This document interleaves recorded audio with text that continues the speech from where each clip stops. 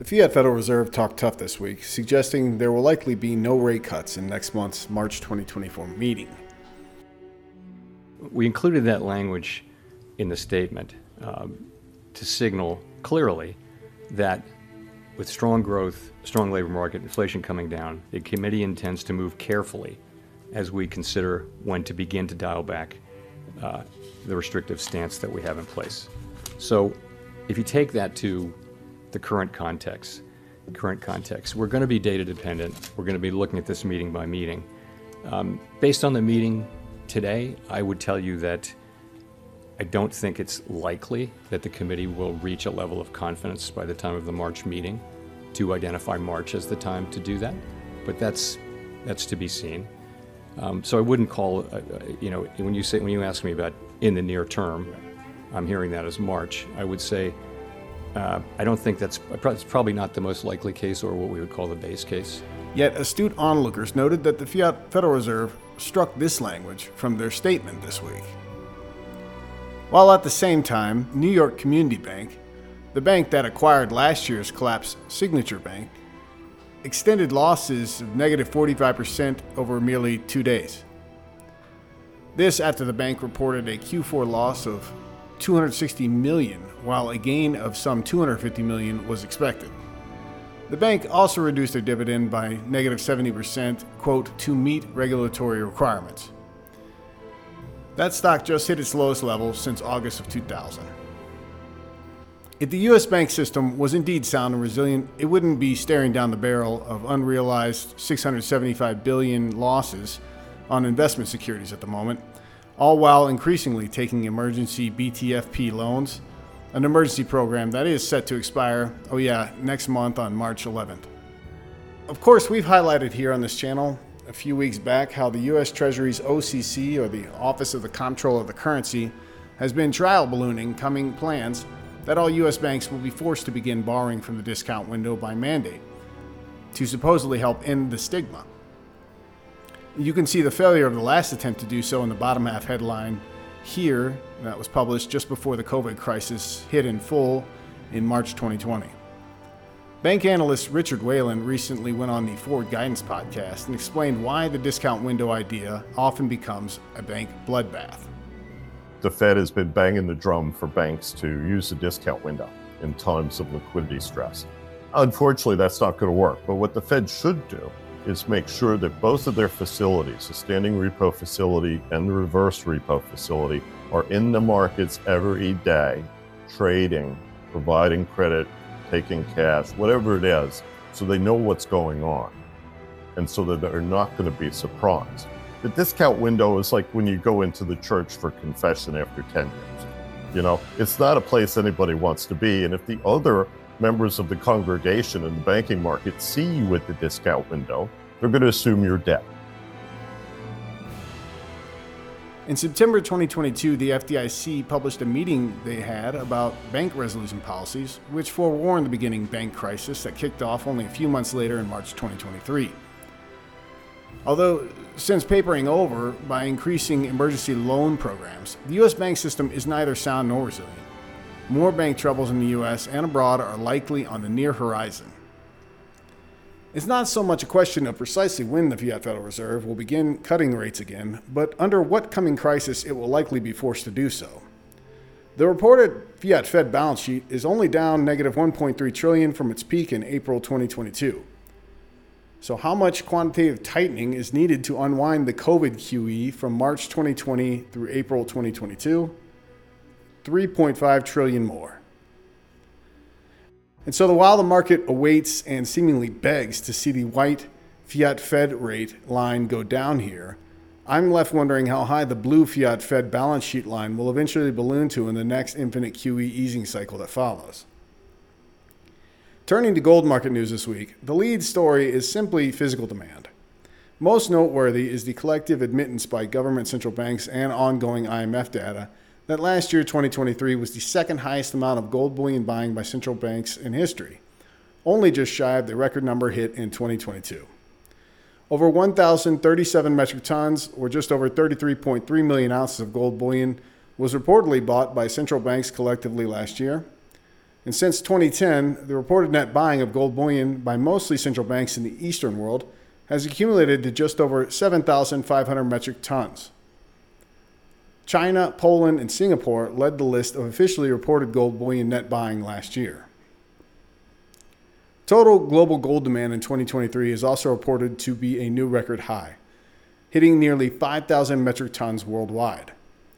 One of the key drivers was China's private physical gold demand, which was up plus 30% last year compared to the year prior, 2022. Now, if we stop to look around the world at the moment, respective gold prices denominated in most major fiat currencies, we see price breakouts up and to the right are becoming more and more universal. And historically, where gold goes, eventually silver follows and eventually outperforms. So following this break, we're going to get into major silver news for the week, examining just how ridiculously mispriced spot silver remains at the moment, especially given the increasingly bullish fundamental underpinnings in its relatively tiny physical precious metal market. Hello, this is James Anderson on behalf of SD Bullion. Smash the like button if you enjoy these bullion market updates. Subscribe to our channel here for weekly bullion market updates with exclusive bullion service offerings like this one. The worst day on Wall Street since the crash of 1987. We're now down 43%. This could be the most serious recession in decades. Protect your retirement with gold and silver IRAs. Learn more at sdbullion.com/IRA. A bit mixed for silver and gold respectively as this week's price trading action ended downward after another phony jobs report by the Bureau of Lying Statistics and Future Revision Admissions. The spot gold price closed its 11th week in a row above the key 2,000-ounce level, while the spot silver price finished below 23 an ounce on the week. Gold's relative strength led to a rising spot gold-silver ratio, closing this week at 90. The Bank of England's late 1987 founded London Bullion Market Association, the LBMA, they published precious metal analysts' price guesses for 2024.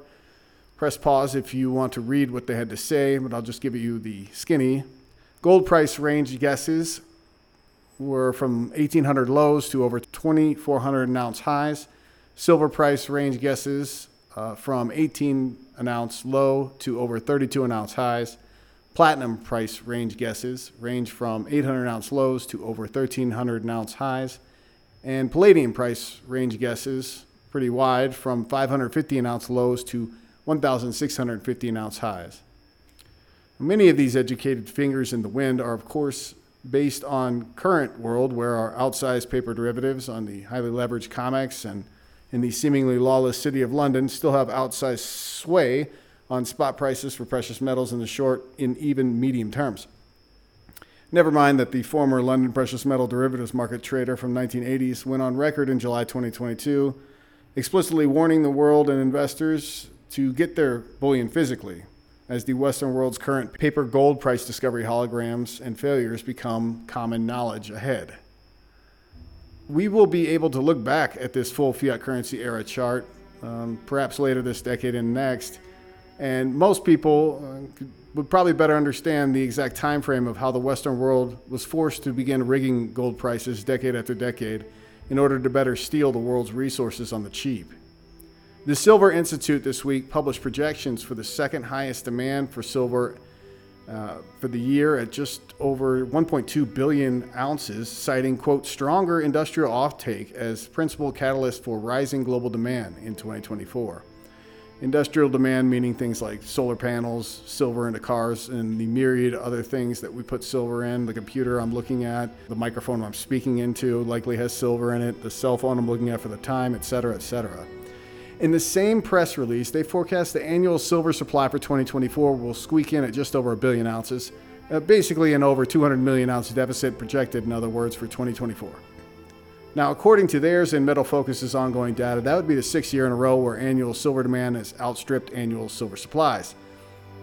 And while spot silver prices are up and have been building a consolidating base for the inevitable move higher ahead, these current spot price levels are a joke in terms of where they are spring-loaded to go.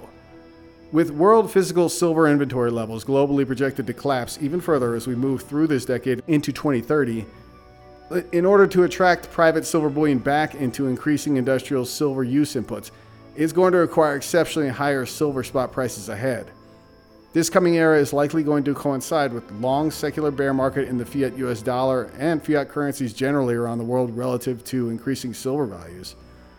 And I'm not just talking about simply getting back beyond the CFTC tamp down 30-ounce Mendoza line, nor even getting back to the seemingly ancient $50 an ounce record silver price high from 1980 or 2011.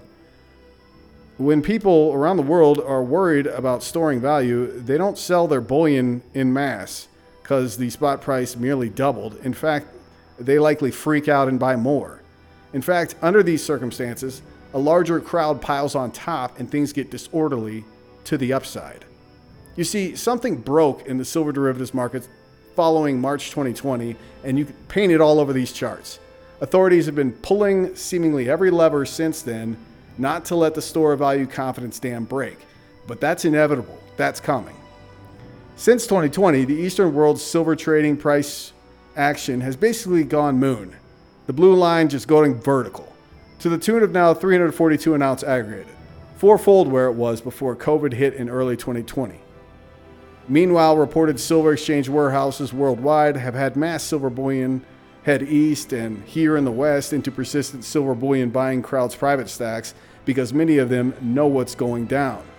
What I'm suggesting is these ongoing disconnected silver fundamentals are not to be ignored or scoffed at. Yeah, you might be sick and tired of waiting for the inevitable move, but ultimately these are facts that I'm showing you week in, week out. This already mooned balloon-colored Eastern aggregated price is reflecting just how truly clownish and mispriced our current red spot price is on this chart. Hell or high water, global free market forces will inevitably reconvene the blue and red lines on this chart as they have done so 4 times prior. So, fellow silver bullion bulls, get your prudent positions right and hold tight. The best parts are much higher and ahead. That's going to be all for this weekly SD Bullion Market Update. As always, to you out there, take great care of yourselves and those you love. If you enjoyed this video, hit the like button and share it with those you love. Subscribe to our channel and hit that alert button so you know when we publish new bullion market updates.